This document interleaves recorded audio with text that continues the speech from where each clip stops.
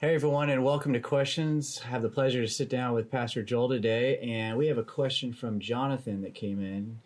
He says, I know Scripture says the love of money is the root of all kinds of evil. So how should Christians view money? What would you say to Jonathan?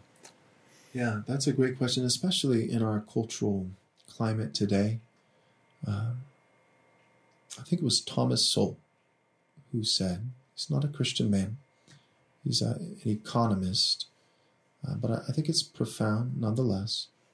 He said that there was a time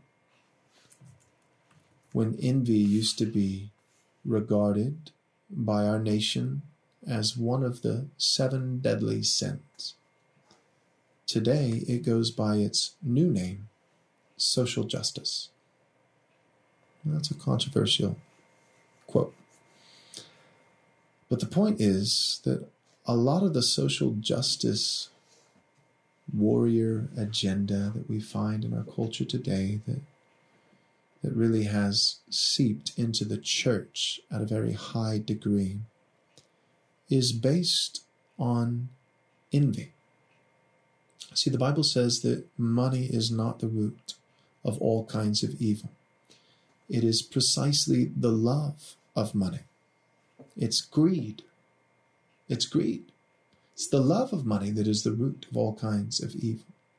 Now, Jesus did say, to be fair, this wasn't mentioned in Jonathan's question, but I'll add it in for him. Jesus did say that it is easier for a camel to go through the eye of a needle than it is for a rich man to inherit the kingdom of God. So there is a sense in which being rich is potentially, we should say, potentially dangerous. So we cannot say from any verse in the Bible that being rich is definitively sinful or immoral. Money is not the root of all evil. The love of money is the root of all evil. And when Jesus speaks of the person who is rich and the difficulty they will experience in inheriting the kingdom of heaven, I think he is simply saying that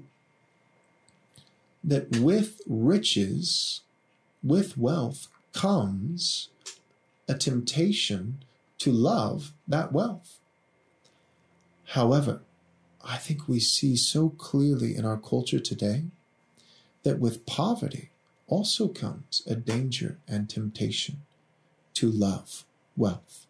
What I mean is that there are plenty of individuals who are rich who love money, and that is sinful.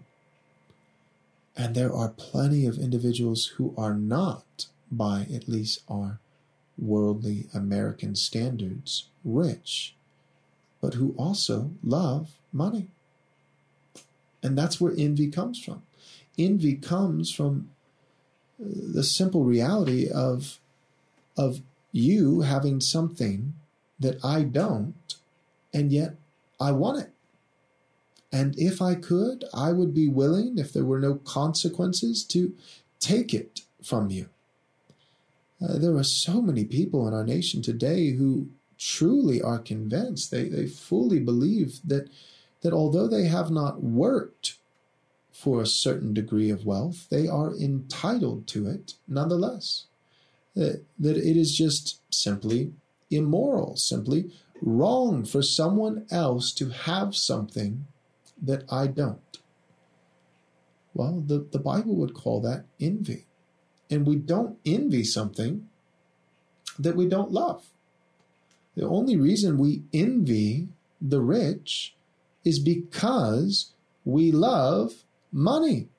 So my caution, my pastoral warning, if you will, would be that if you find yourself frustrated and angry toward the rich, this doesn't definitively mean that sin is lurking in your heart, but I do believe that it means that it's a great possibility, worth considering, worth exploring. If you find yourself frustrated with the rich, it may be because you envy the rich. And if you envy the rich, you would only envy the rich because you love their wealth.